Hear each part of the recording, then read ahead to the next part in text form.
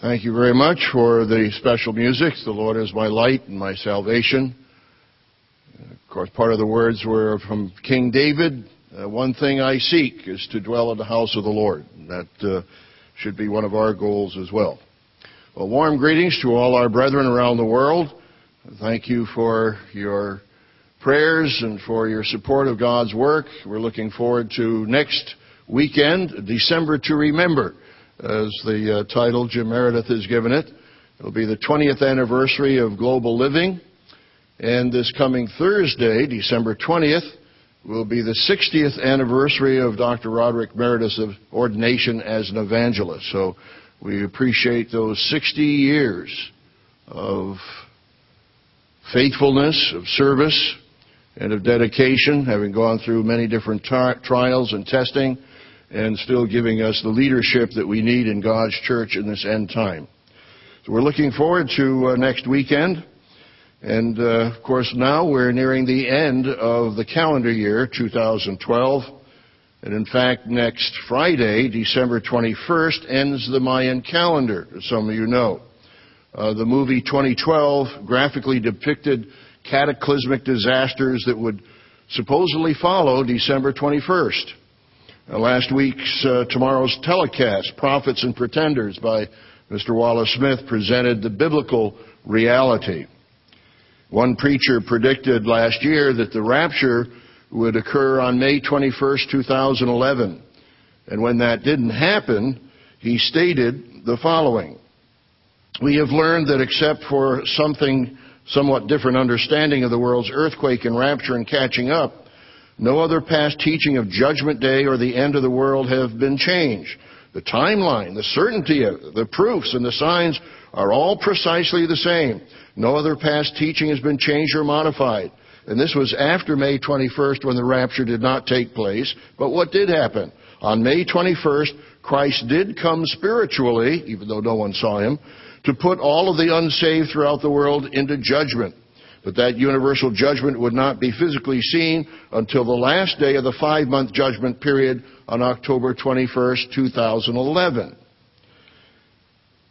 So what he said was going to happen on October 21st, 2011 was the following: "Thus we can be sure that the whole world, with the exception of those who are presently saved, the elect, are under the judgment of God, and will be annihilated together with the whole physical world on October 21st, 2011. So the whole world was to be annihilated on the last day of the present 5-month period. On that day, the true believers, the elect, will be raptured. We must remember that only God knows his elect who they are prior to May 21st. Well, of course, that did not happen, and he actually apologized later. The rapture didn't happen. And, of course, Jesus predicted that there would be false Christs and there would be false prophets. If you turn to Matthew, the 24th chapter, Matthew 24, we have to be on guard. Matthew 24 and verse 24. "For false Christs and false prophets will rise and show great signs and wonders to deceive, if possible, even the elect." And we know that many, or at least some samples of Church of God people have been deceived. They've gone off on their own tangent, gone out to the twigs of the tree rather than sticking to the trunk of the tree. So Jesus predicted there would be false Christs and false prophets. We look back at verse 11. "Then many false prophets will rise up and deceive many. And because lawlessness will abound, the love of many will grow cold." Yes, terrible tragedies, as we heard the announcements already, incited by Satan, continue to occur all over the world. And from oppressive dictators to genocide, and from terrorism to mass murders. And the tragedy, the shooting in Connecticut yesterday when a gunman killed 20 school children. I believe they were from ages 5 to 10, one report gave, and 6 school teachers, and the gunman himself. Very tragic. Mr. Wallace Smith wrote a Tomorrow's World commentary, "Heart-Rending Tragedy in Connecticut." He said, "Many who were listening Friday morning to the news of the mind-numbing slaughter of innocents at Sandy Hook Elementary School in Newtown, Connecticut, are still dazed, bewildered, and in grief. 20 small children lay dead, felled by a coward's bullets, with 8 adults, including the shooter and his mother, dead beside them. What has become of our society that people commit such abominable acts? How has this become the state of affairs? Mr. Smith cites the shooting 3 days earlier in Oregon at a mall where a man killed 2 people and himself. And then earlier this year, many of you know, a masked gunman entered a theater in Colorado and killed 12 and injured 58. So Mr. Smith concludes, there is no hope for this world until the arrival of the kingdom of God, the time when Jesus Christ returns to govern on this earth, being the peace only available through the intervention of the Lamb of God and the Lion of Judah. Until the world willingly comes under the shed blood of Jesus Christ, it will continue to experience the shed blood of its sons and daughters. May God forgive each of us, Mr. Smith concludes, may God forgive each of us individually for any way, however small, we may have contributed to a culture that sees human life as so being worth little. May His kingdom come soon, and may God of all comfort tend to those tragically bereaved and heartbroken in Connecticut. And I hope you, as well as I and all of us, sigh and cry for the abominations that are committed. That's Ezekiel 9 and verse 4. God will protect those who have that attitude, who can identify with the pain and suffering of this tragic world. And we involuntarily cry out time and time again, your kingdom come. I don't know how many times a day, or at least I don't think a day goes by when I don't somehow, after reading news, say, your kingdom come. We need God's kingdom to come. But lawlessness continues to abound, as we read here in the Scriptures. And as it does all over the world, false prophets will predict erroneous future scenarios. But can we, as God's people, know the future? And how do we know the future? We know the future because God has a plan revealed through His holy days and the annual festivals. We know the Passover leading then to Pentecost, the days of unleavened bread, Pentecost, and then trumpets and atonement. And then the annual festivals, the Feast of Tabernacles and last great day.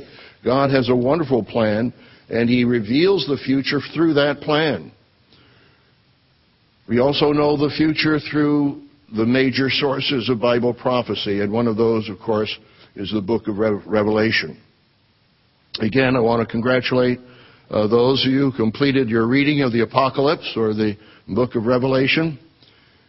We can't cover the whole book in one sermon. It would require several sermons to cover the book of Revelation. But Living University, by the way, is offering a course this spring semester that will include the book of Revelation. It's Theology 416, titled General Epistles and Revelation. The prerequisite is Theology 136, Dr. Meredith's class, Life, Ministry, and the Teachings of Jesus. So some of you may want to consider taking that class. Let's turn to Revelation, the first chapter, Revelation 1.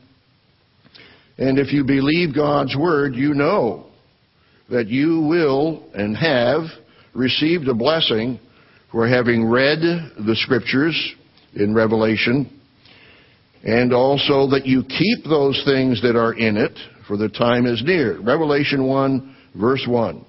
The revelation of Jesus Christ, which God gave Him to show His servants, not to hide, but to reveal, to explain, things which must shortly take place. And He sent and signified it by His angel to His servant John, who bore witness to the Word of God, and to the testimony of Jesus Christ to all things that he saw. John was on Patmos, he was a Roman prisoner, and God gave him this revelation as a testimony, and it wrote it down for us today. Verse 3, blessed is he who reads, and those who hear the words of this prophecy, and keep those things which are written in it, for the time is near. The book of Revelation gives us the reality of our world and of the future, and those who neglect it, neglect facing reality. And when we neglect facing reality, we are susceptible and vulnerable to all kinds of deceptions. We may even deceive ourselves if we're not careful. But this is to show His servants, and we all, brethren, are God's servants. So God reveals to us wonderful truth of His plan for the future. What message in the book applies to you personally? The title of the sermon today is Revelation and You. So we're not going to cover all the various prophecies in it, but we want to cover those elements that directly relate to you and me. Those 5 elements will be our calling, our mission, our destiny, our spiritual growth, and our focus.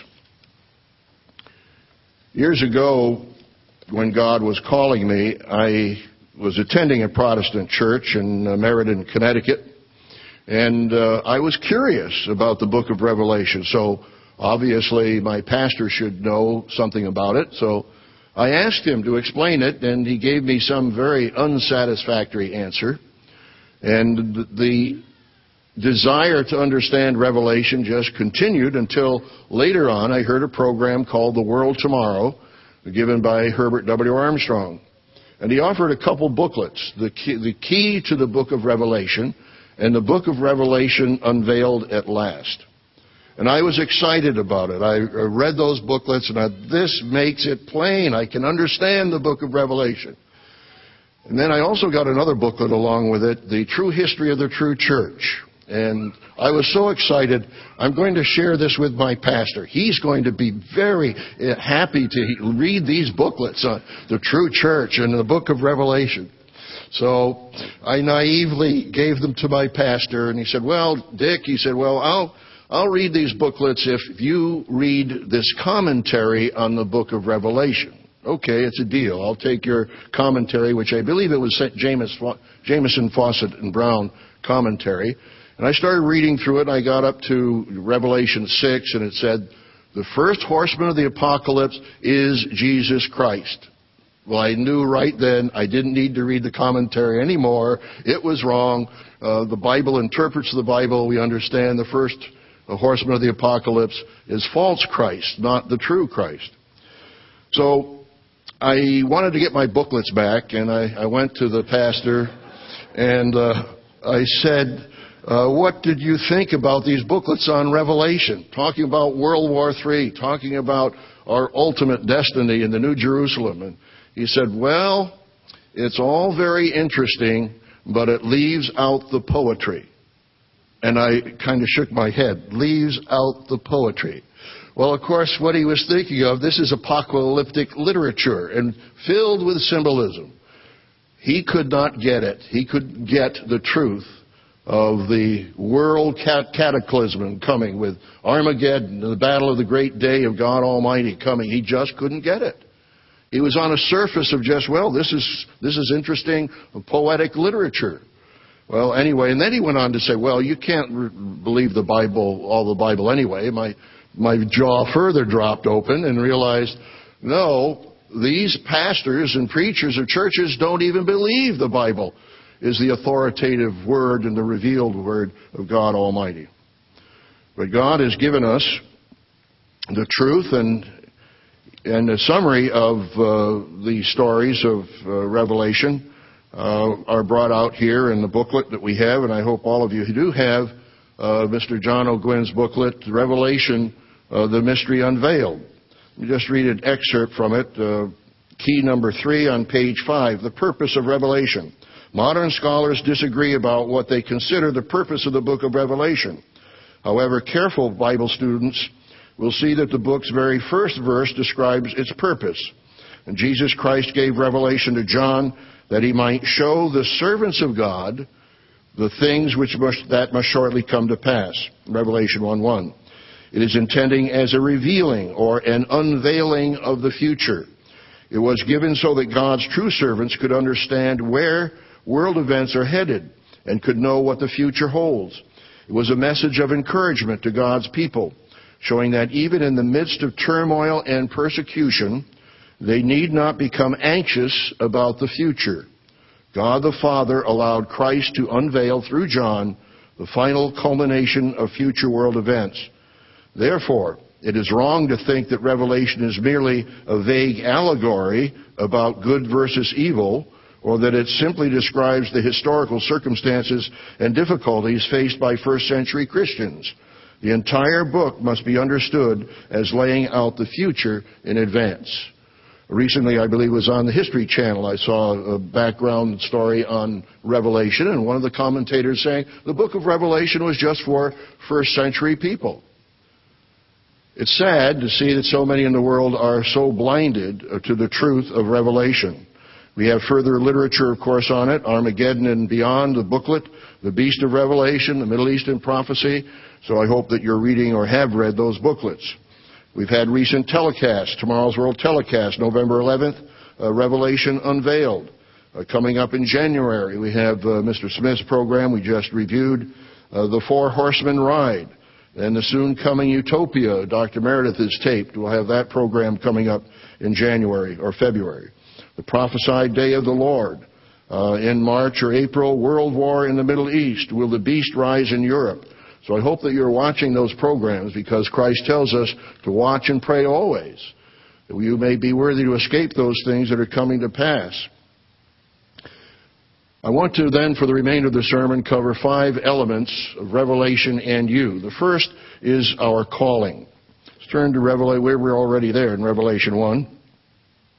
Verse 6. Well, let's start verse 5. Well, let's start with verse 4. Sorry about that. John, to the 7 churches which are in Asia. Grace to you and peace from him who is, and who was, and who is to come, and from the 7 spirits who are before his throne, and from Jesus Christ, the faithful witness, the firstborn from the dead. He's the firstborn. There are others who will be born from the dead. And the ruler over the kings of the earth, to him who loved us and washed us from our sins in his blood. Now, one of the sub-themes I'll mention from time to time is the matter of Christ's sacrifice throughout the book of Revelation. 3 months, a little over 3 months from now, we'll be observing the New Testament Passover on March 24th, that night, Sunday night. So we may be thinking ahead as to the very meaning and depth and memorial of the death of Christ and his sacrifice. He loved us and washed us from our sins in his own blood, and has made us kings and priests to his God and Father. To him be glory and dominion forever and ever. Yes, our calling is to become kings and priests. In his sermon 2 weeks ago, Dr. Meredith, on the blessings of God's government, described our calling as kings and priests. We are called to be a kingdom of priests as well. That was offered to the Israelites back at Mount Sinai in Exodus 19. We'll turn back there briefly. You hold your place in Revelation. We'll be reading from Revelation throughout the sermon. But Exodus, the 19th chapter, shows that Israel was called to become a kingdom of priests. Exodus 19 and verse 5. Now therefore, if you will indeed obey my voice, God says, and keep my covenant, then you shall be a special treasure to me above all people, for all the earth is mine. This reminds me of Psalm 24. The earth is the Lord's and the inhabitants thereof. And you shall be to be a kingdom of priests and a holy nation. These are the words which you shall speak to the children of Israel, God told Moses. Israel failed in its mission. And so God then called us, the Israel of God, to fulfill that mission as a kingdom of priests, as kings and priests. And that's Galatians 6, verse 16, that we are called now as the Israel of God. So how committed are you, is my question, to fulfill that calling? We must be completely committed if we are going to join Christ in the resurrection, in the wedding, and to see our Father in heaven face to face, and then come back with Christ as his army in the battle of that great day of God Almighty. Let's turn to Revelation, the 17th chapter, Revelation 17. How committed are you to that calling? Revelation 17, starting with verse 11. The beast that was and is not is himself also the eighth, and is of the seven, and is going into perdition. There was the original Roman Empire, and then 7 revivals. So there were a total of 8 in the prophecy. The 10 horns which you saw are 10 kings, who have received no kingdom as yet, but they receive authority for 1 hour as kings with the beast.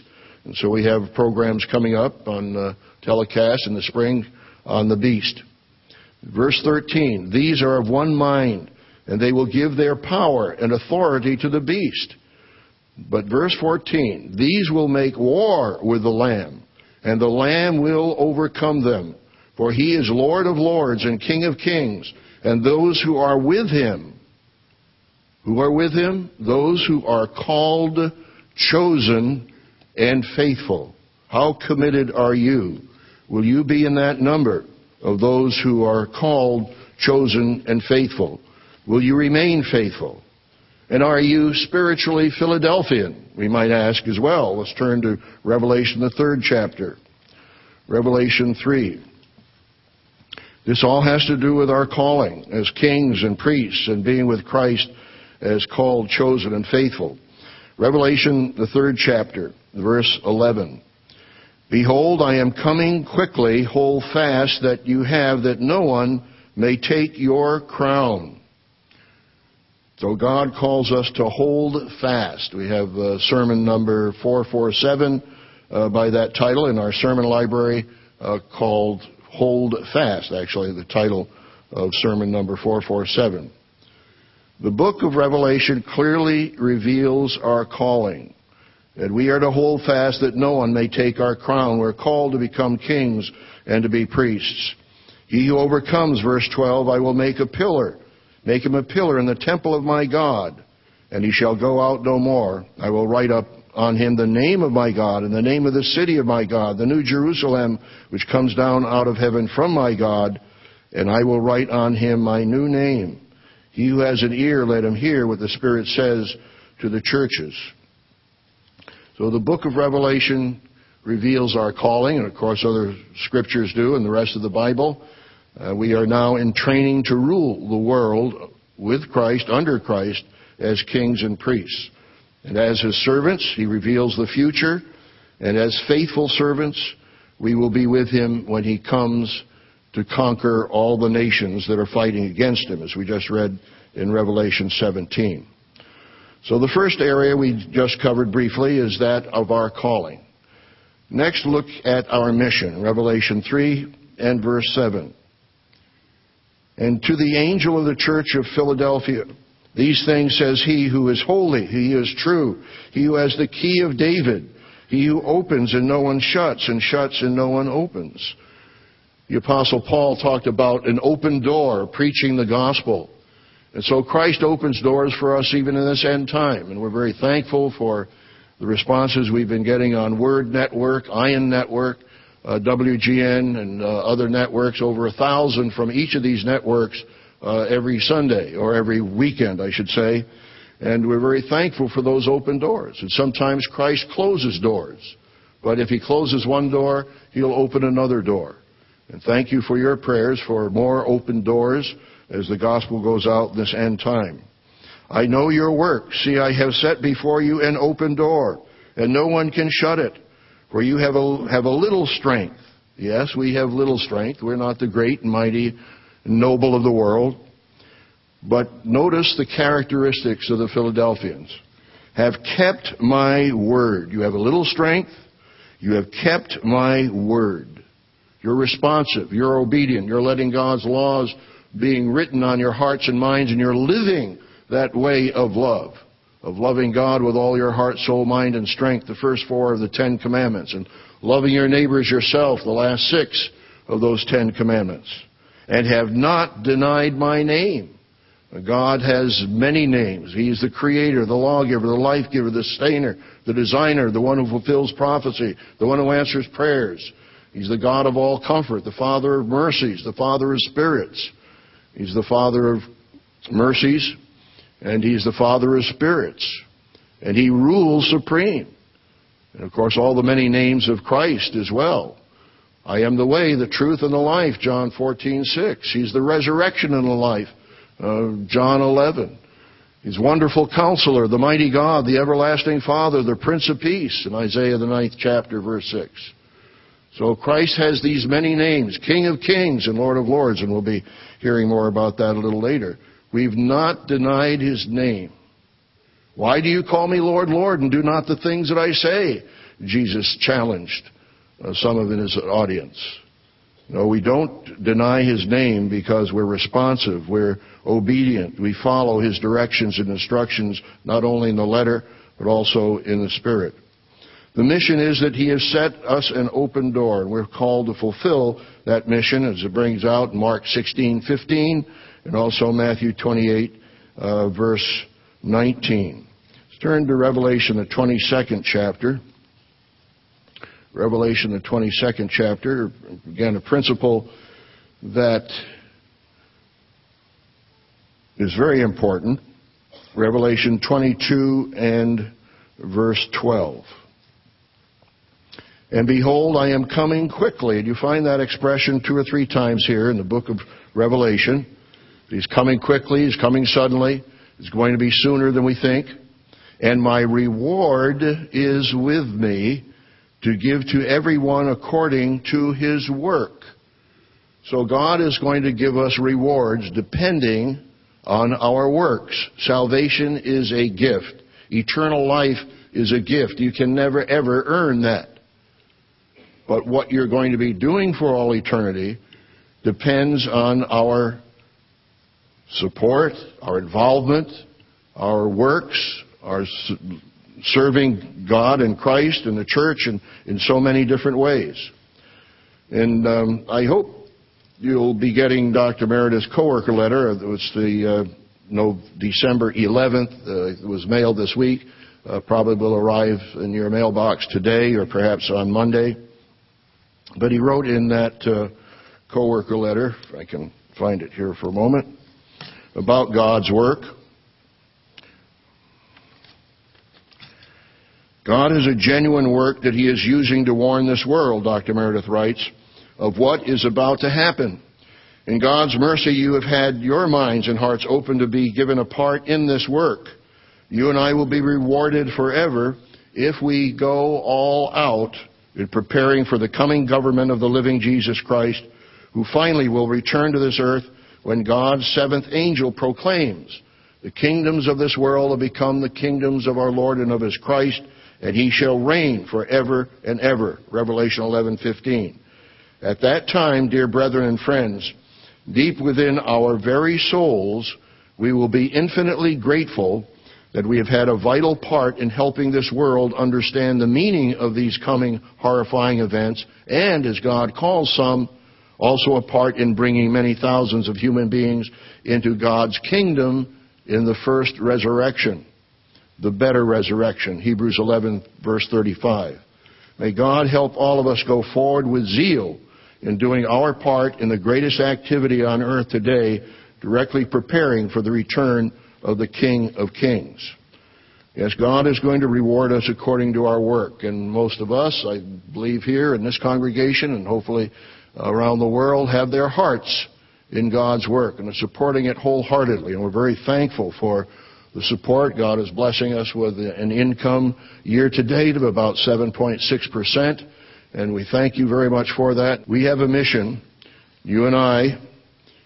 And He says, you shall receive power when the Holy Spirit has come upon you, and you shall be witnesses to me. He says that's Acts 1, verse 8, in Jerusalem and in all Judea and Samaria until the end of the earth. So we must faithfully fulfill that mission. And what will be your reward?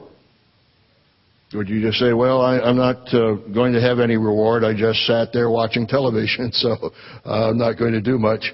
But nonetheless, it could be over cities. It could be over nations, as it says in Revelation 2:26. He that overcomes will I grant to rule over the nations. And, of course, He says, I come quickly in Revelation 22:12, and my reward is with me to give everyone according to his work. Well, we thank you very much for your loyalty and support of the mission that God has given you and revealed here, of course, in Revelation, as Christ opens up more doors for the gospel. A third element in Revelation and our life and destiny and personal relationship with and calling is our destiny. And yes, some of these overlap. Our calling and destiny overlap. We already saw that we're called to become kings and priests. Turn back to Isaiah, the 30th chapter. Those of you who know that priests are teachers, and we've read this at the Feast of Tabernacles many times, but it's good to recall our destiny as teachers and kings. Isaiah 30, verse 19. For the people shall dwell in Zion at Jerusalem. You shall weep no more. He will be very gracious to you at the sound of your cry. When he hears it, he will answer you. We had the telecast this weekend is Answered Prayer by Dr. Meredith. It's seen there on the church bulletin cover. And though the Lord gives you the bread of adversity and the water of affliction, yet your teachers will not be moved into a corner anymore, but your eyes shall see your teachers. As spirit beings, we'll be able to manifest ourselves as physical human beings, just the way Jesus did. And he was flesh and bone. He actually ate fish, as you read in the Scriptures, after his resurrection. But he's also glorified, immortalized. Yet your teachers will not be moved into a corner anymore, but your eyes shall see your teachers. Your ears shall hear a word behind you saying, this is the way, walk in it, whenever you turn to the right hand or when you turn to the left. So now we are learning that way of life in order to teach the world the way to peace, which the world does not know. Our destiny is to be kings and priests and teachers and judges. But we are also called to be the wife and the bride of the Lamb. Let's turn to Revelation 19 and verse 6. Revelation 19 and verse 6. And I heard, as it were, the voice of a great multitude, as the sound of many waters, as the sound of mighty thundering, saying, Hallelujah, for the Lord God omnipotent reigns. And that's a part of Handel's Messiah, the Hallelujah chorus. And we'll be hearing an excerpt from that later. Let us be glad and rejoice, verse 7, and give him glory, for the marriage of the Lamb has come, and his wife has made herself ready. And to her was granted to be arrayed in fine linen, clean and bright, for the fine linen is the righteous acts of the saints. And then we see later on, of course, in verse 14, the armies in heaven. They were armies in heaven, clothed in fine linen. These are the ones who've married Christ, white and clean, followed him on white horses. And so we will be a part of God's army at the very end. And of course, at the end of that army, that conflict, that battle, the world's armies lose, as we read in verse 19 through 21, and the beast and the false prophet are captured and thrown into a lake burning with brimstone, the lake of fire. So we will be ready, and I pray that all of us are actively preparing to marry Christ as the bride. We will be one with him and one with the Father, as Jesus prayed in John 17, that, Father, that they might be one as you and I are one. That's spiritually intimate. It's a oneness, a unity, symbolic of a wedding. Let's turn back to, or a marriage. Turn back to Matthew 25:1. Matthew 25:1, or I should say it in the reverse way, that a marriage is one flesh, the two become one flesh. And we see it also, spiritually speaking, with the Lord one Spirit. We'll read that later. But Matthew, the 25th chapter, we have the parable of the wise and foolish virgins. I won't read through the whole Scripture, but just to emphasize the matter that at midnight a cry was heard. Verse 6, Behold, the bridegroom is coming, go out to meet him. And we've heard that warning. Mr. Herbert Armstrong said years ago that this was a clarion call, that we need to get ready. Christ is coming back. Get ready. And it got my attention. But the foolish the virgins rose and trimmed their lamps. The virgins, the foolish ones, said, "Give us of your oil, for our lamps are going out." No, the symbolism here is that of God's Spirit. And are you renewing God's Spirit daily, every day? But the wise answered, said, "No, lest there should not be enough for us and you, but go rather to those who sell and buy for yourselves." And while they went to buy, the bridegroom came, and those who were ready went in with him to the wedding, and the door was shut. The wedding takes place, at least indicated by this parable, fairly quickly. What did they do? They went with him into the wedding. And that takes place, of course, at the seventh trumpet, when we're resurrected, as it tells us in 1 Corinthians, the 15th chapter, at the last trumpet, the trumpet shall sound, the dead shall be raised incorruptible, and we shall be changed. For this corruptible must put on incorruption, and this mortal must put on immortality. And that takes place at the last trumpet. 1 Corinthians, the 15th chapter, you can read that. So they went in with him to the wedding. And then what happens? Revelation, the 15th chapter. They are standing on the sea of glass, those who are overcomers. And the sea of glass, as we've shown before in Revelation, the 4th chapter, is at God's throne in heaven. Verse 2, Revelation 15.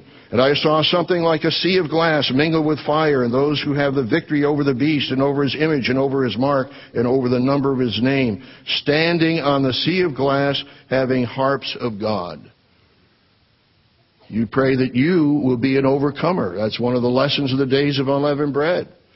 And throughout Revelation 2 and 3, as we'll see a little later, he that overcomes. It's not that you're just in the Philadelphian era, or that you're in the Laodicean era, or you might think yourself as a Philadelphian. No, you must also be an overcoming Philadelphia.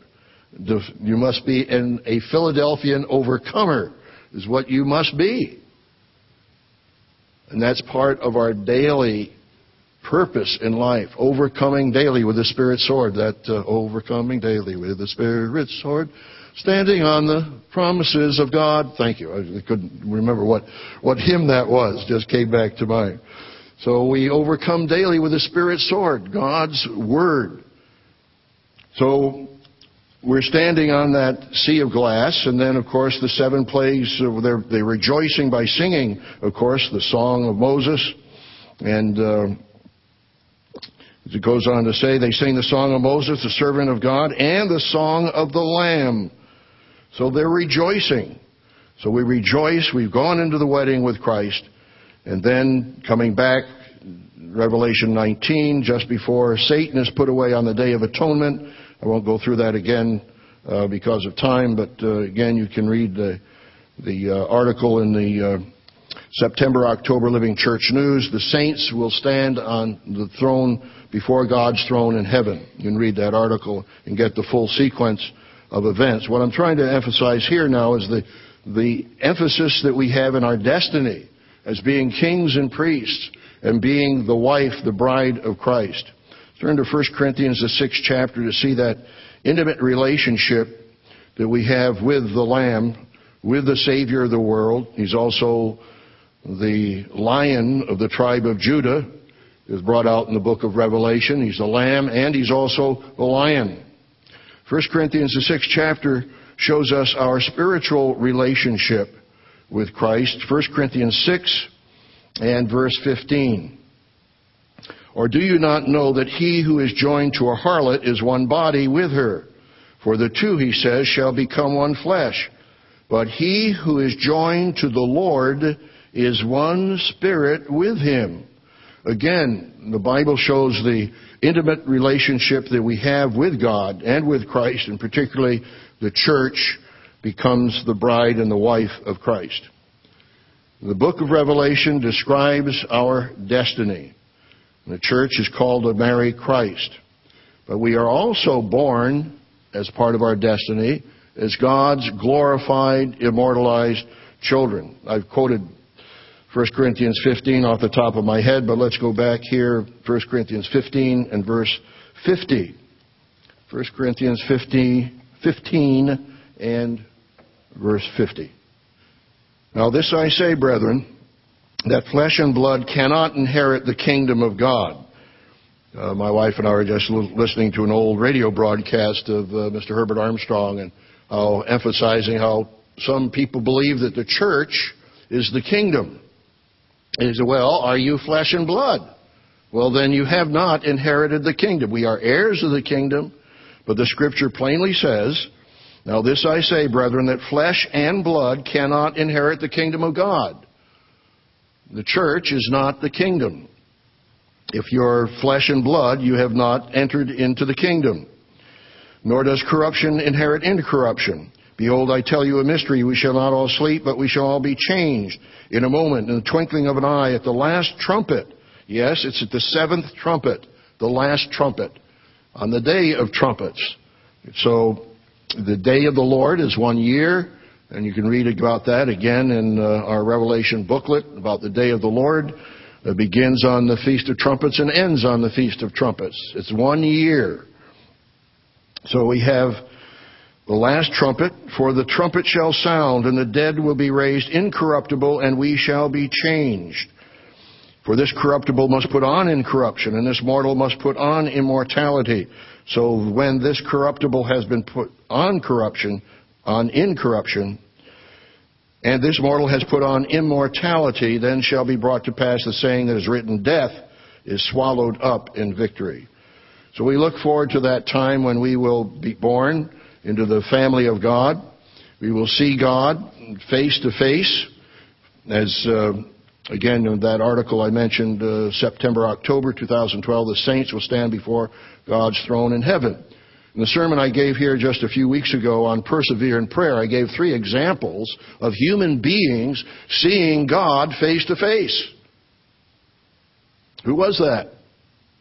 Moses spoke to God. Exodus 33:10. Now, you don't need to turn there. I'll just read it to you. All the people saw the pillar of cloud standing at the tabernacle door, and all the people rose and worshipped, each man in his tent door.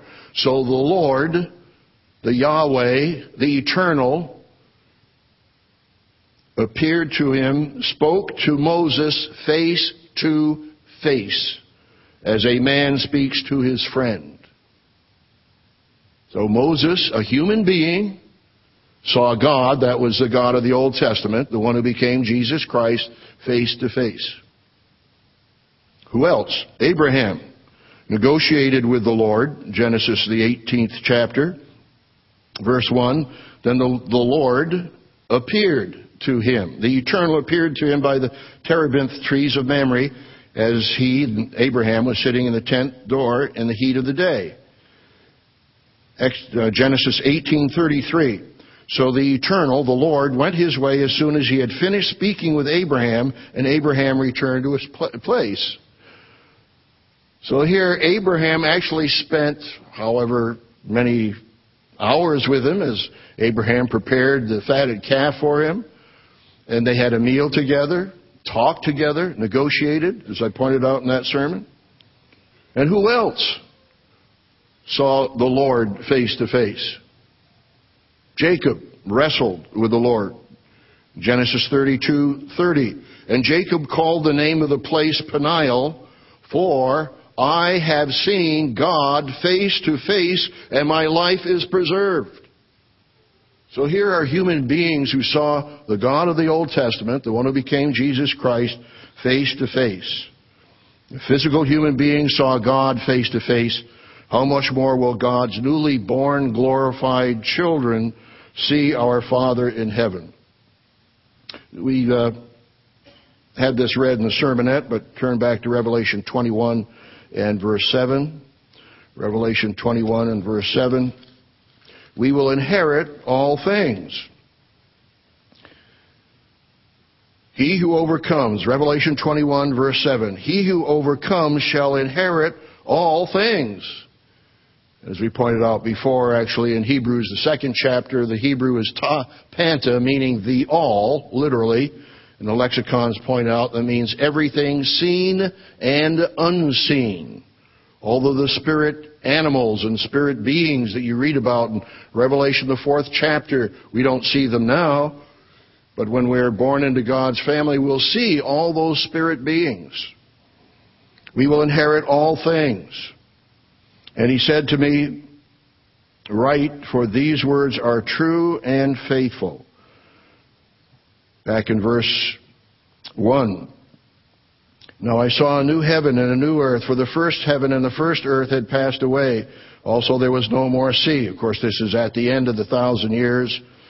"Then I, John, saw the holy city, New Jerusalem, coming down out of heaven from God, prepared as a bride adorned for her husband. And I heard a loud voice from heaven saying, 'Behold, the tabernacle of God is with men, and he shall dwell with them, and they shall be his people, and God himself will be with them and be their God. And God will wipe away every tear from their eyes. There shall be no more death, nor sorrow, nor crying. There shall be no more pain, for the former things are passed away.'"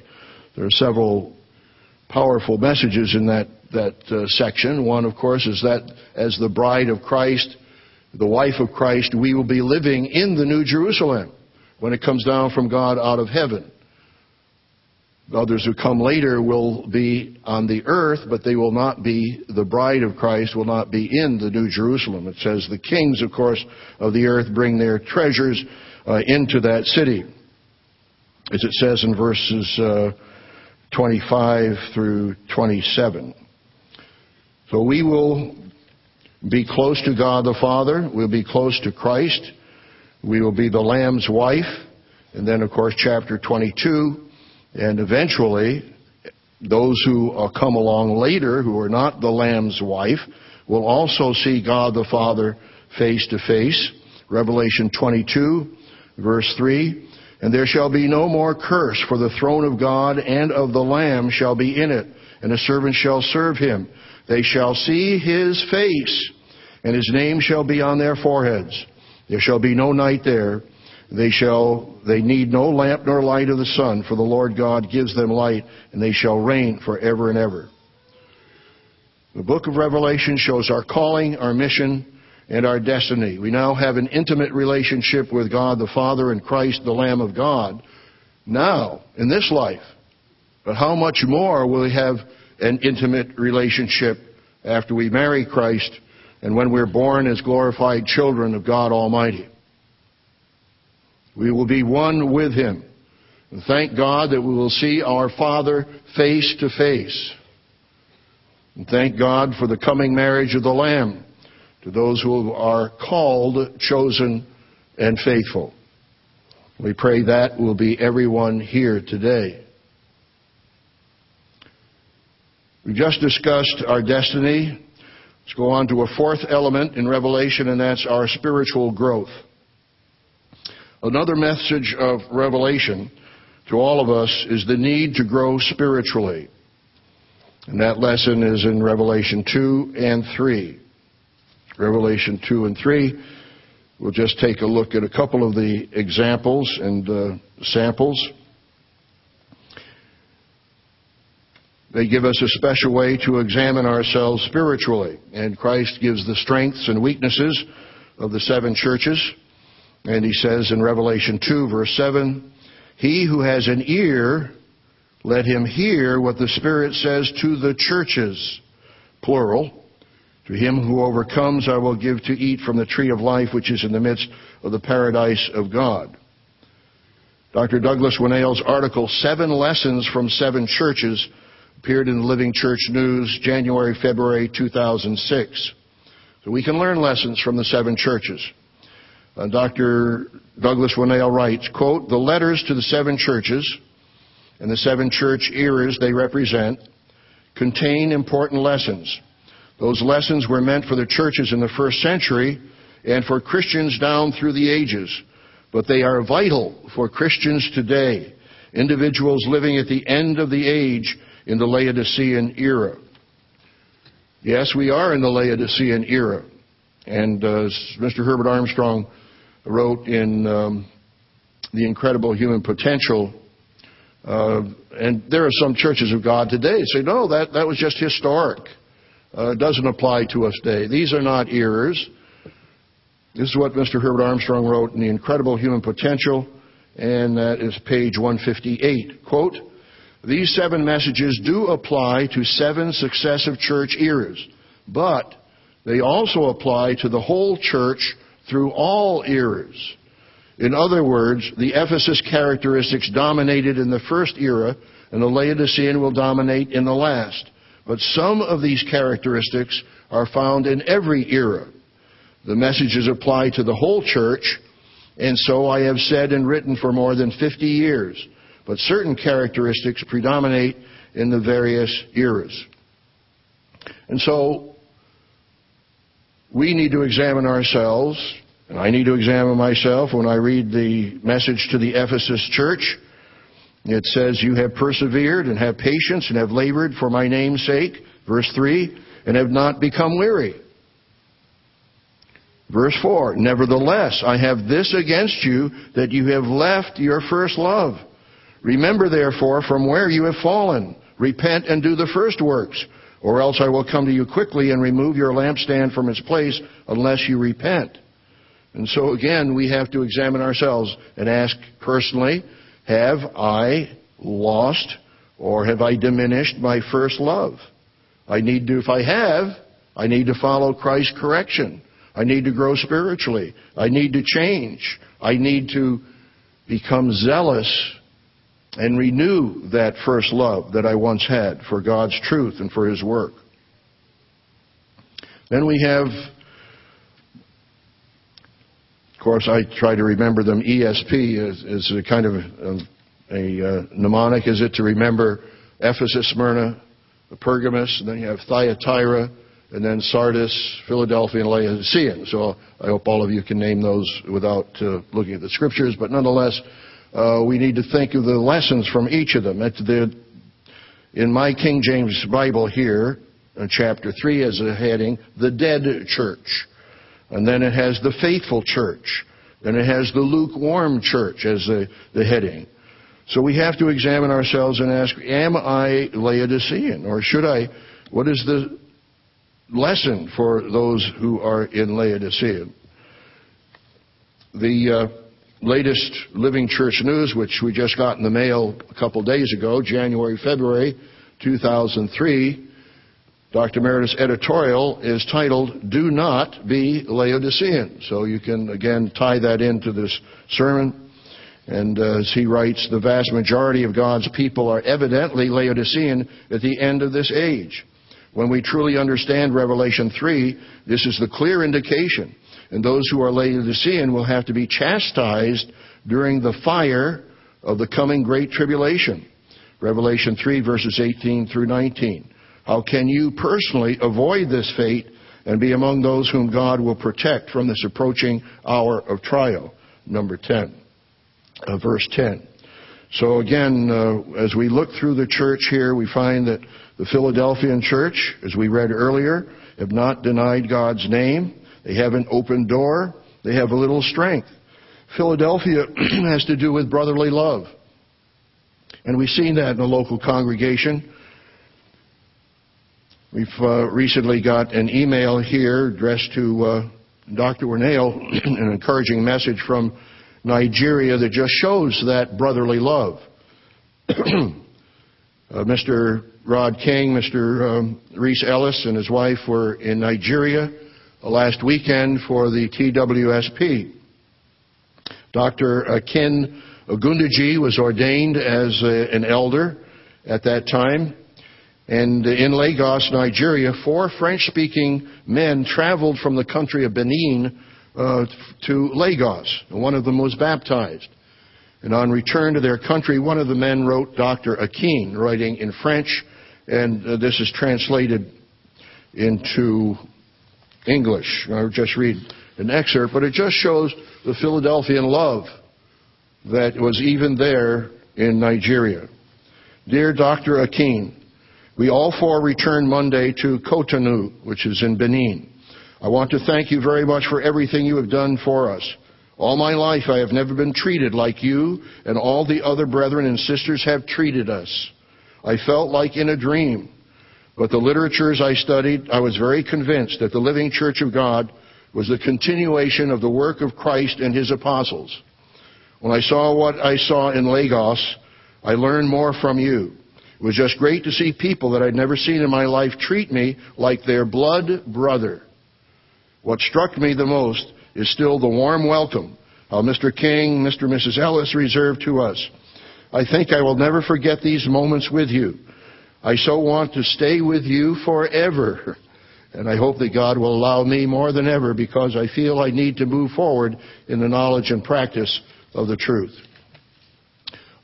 We need to continue to make sure that we are loving, that we are warm, that we are welcoming, and particularly with the December to Remember weekend, with all the guests coming in next weekend, we want to again show all of our guests and visitors next week that love. So the messages of Revelation 2 and 3 are for each of us today. So brethren, read through those chapters with the perspective of examining yourself. Have I lost my first love? Am I denying the name of Christ? Am I keeping His word? Am I becoming lukewarm? Is the warning to the Laodiceans. So examine yourself and be very honest with yourself. I remember giving an assignment to a church decades ago and doing a self-examination paper on what I am. And I said, I want this paper back by such and such a date. And this one man didn't hand it in. And he said, well, what should I do, Mr. Ames? I said, well, what you need to do is write your paper and start off the first sentence, I am Laodicean. So I think he got the message and made some good changes and matured spiritually. The fifth section that we want to briefly discuss is our focus. As I brought out in the recent sermon on distractions, deceptions, and detours, we can be thrown off the path of life. Our social networking, media-intense surfing, and busy life can distract us from our goal. And what is our focus? We know Matthew 6:33, to seek first the kingdom of God and His righteousness. But one focus I want to point out in the book of Revelation is the reference to Christ as the Lamb. And you may want to do a Bible study and just go through with a highlighter throughout all of the 22 books of Revelation. There are 24 references to the Lamb in the book of Revelation. And of course, what does that mean, the Lamb? Well, let's turn to John, the first chapter, John 1. I think you know that ever since the Exodus, that the Lamb was symbolic of Christ, and the blood over the doorposts protected the family inside from the death angel. So John, the first chapter, remember John the Baptist pointed, he was witnessing to who the true Messiah was, who the anointed one was. John 1, verse 29. The next day John saw Jesus coming toward him and said, behold, the Lamb of God who takes away the sin of the world. You may want to think about that. Who takes away the sin of the world. Only He, the Messiah, the Lamb of God, could do that. Verse 35. Again the next day John stood with two of his disciples, and looking at Jesus as he walked, he said, behold, the Lamb of God. Let's turn back to Revelation, the first chapter, Revelation 1. So baptized members will observe the New Testament Passover on Sunday night, March 24th, 2013. And we also realize, of course, 1 Corinthians 5:7, Christ, our Passover, was sacrificed for us. We remember that sacrifice. And I said earlier that as you read through the book of Revelation, you find those references to Christ's shed blood, as we read earlier here in verse 4, and verse 5 of Revelation 1. From Jesus Christ, the faithful witness, the firstborn from the dead, the ruler over the kings of the earth, to Him who loved us and washed us from our sins in His own blood. So we focus on Jesus coming to this earth as King of Kings, but He's also the Lamb of God. Several of our church members here locally attended the Charlotte Symphony and Oratorio choral group this past week. And, of course, they heard the Handel's Messiah.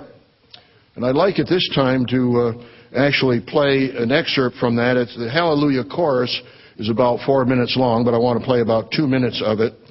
And you can read along with it. Local congregations who get this sermon later will have to take their own recording of the Hallelujah Chorus if they want to play it, or they can just read the two scriptural references, Revelation 19:6, Revelation 19:16, and then Revelation 11:15. Because hallelujah, for the Lord God omnipotent reigns. That's Revelation 19:6. The kingdoms of this world have become the kingdoms of our Lord. That's Revelation 11:15. And then King of Kings, Lord of Lords. That's Revelation 19:16. So let's hear excerpts now from the Hallelujah Chorus.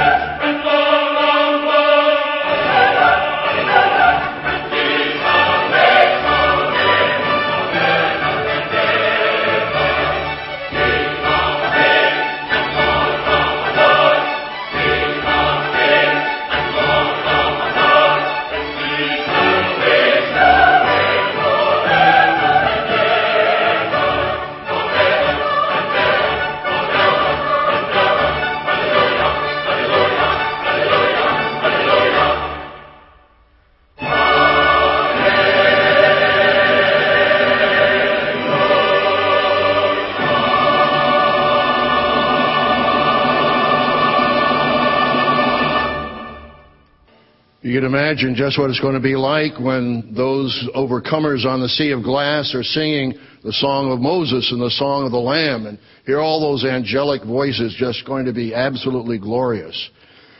How many of you have actually sung the Messiah, Handel's Messiah? So I'll see of you. Oh, well, about 45 of you. Very good.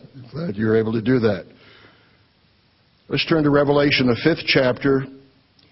One of the most inspiring oratorios in Handel's Messiah is "Worthy is the Lamb," which is the last section And we heard the whole performance in the Ambassador Auditorium one time. I think it was over about 3.5 hours, because every element was sung. And it builds up and builds up to the very last presentation, which is "Worthy is the Lamb." Revelation 5, verse 11. Then I looked and heard the voice of many angels around the throne, and the living creatures and the elders, and the number of them was 10,000 times 10,000 and thousands of thousands, saying with a loud voice, "Worthy is the Lamb who was slain to receive power and riches and wisdom and strength and honor and glory and blessing." The particular section lasts for about 8 minutes and 39 seconds. We've just taken a couple minutes of excerpts from it. The last 3 minutes have this glorious amen, and it just keeps building up and building up and building up. And then it just pauses for a moment and then starts with the final amen. My wife and I have listened to this over the years, and it's hard to not shed tears when we hear this, the whole section of "Worthy is the Lamb." But let's go ahead and play those 2 minutes of "Worthy is the Lamb" now.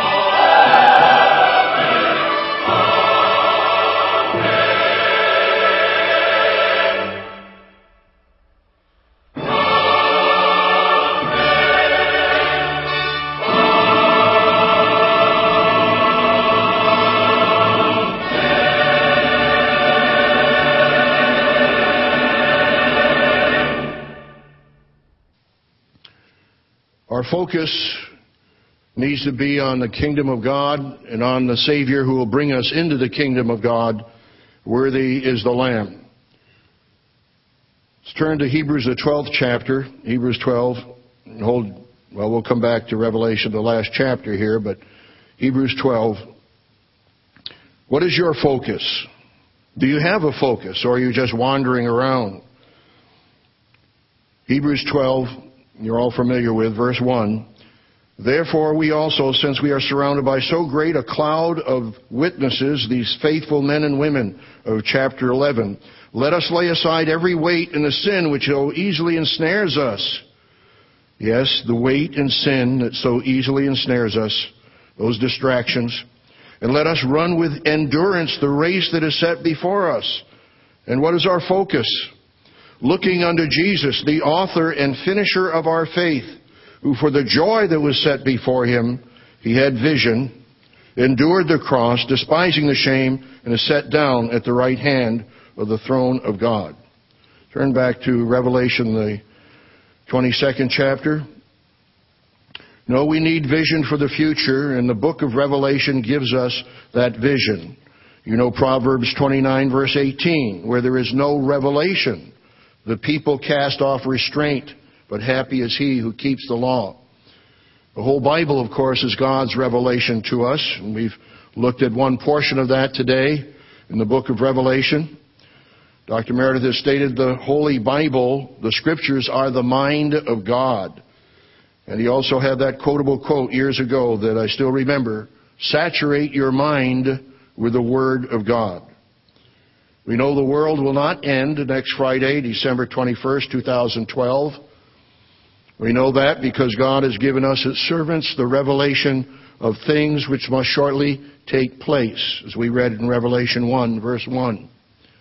Today's sermon, we've briefly discussed 5 elements of revelation and our purpose. 1 was our calling, 2, our mission, 3, our destiny, 4, our need for spiritual growth, and 5, our focus. So, brethren, let's pray for the kingdom to come and be sure that you are close to our Lord and soon coming King. It says in James 4:8, draw near to God, and He will draw near to you. As we see these tragedies about us, we yearn for the kingdom. We realize time is getting short. And in all the history of the world, we have never been as close to the end of this age as we are now. Revelation 22, verse 20. He who testifies to these things says, surely I am coming quickly. That's His message to you and me now. What is your response to that message? Can you say with all your heart, as the Apostle John did in verse 21 or verse 20, even so, come, Lord Jesus. Brethren, let's rejoice in our living, loving Savior. He has given us revelation of things that must shortly take place. So let's look forward to the resurrection, to God's coming kingdom, and may we all faithfully prepare the world, the church, and ourselves for that kingdom. Thank God for His continual guidance, blessing, and revelation and understanding as you submit yourself to Him, as you study that revelation. Did you read your Bible 5 minutes last evening or 5 minutes before coming services today?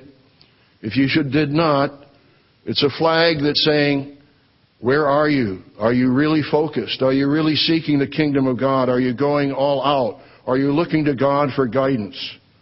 Thank God for His continual guidance, blessing, and revelation. And brethren, rejoice in His blessing upon you this very Sabbath. Verse 21. The grace of our Lord Jesus Christ be with you all. Amen.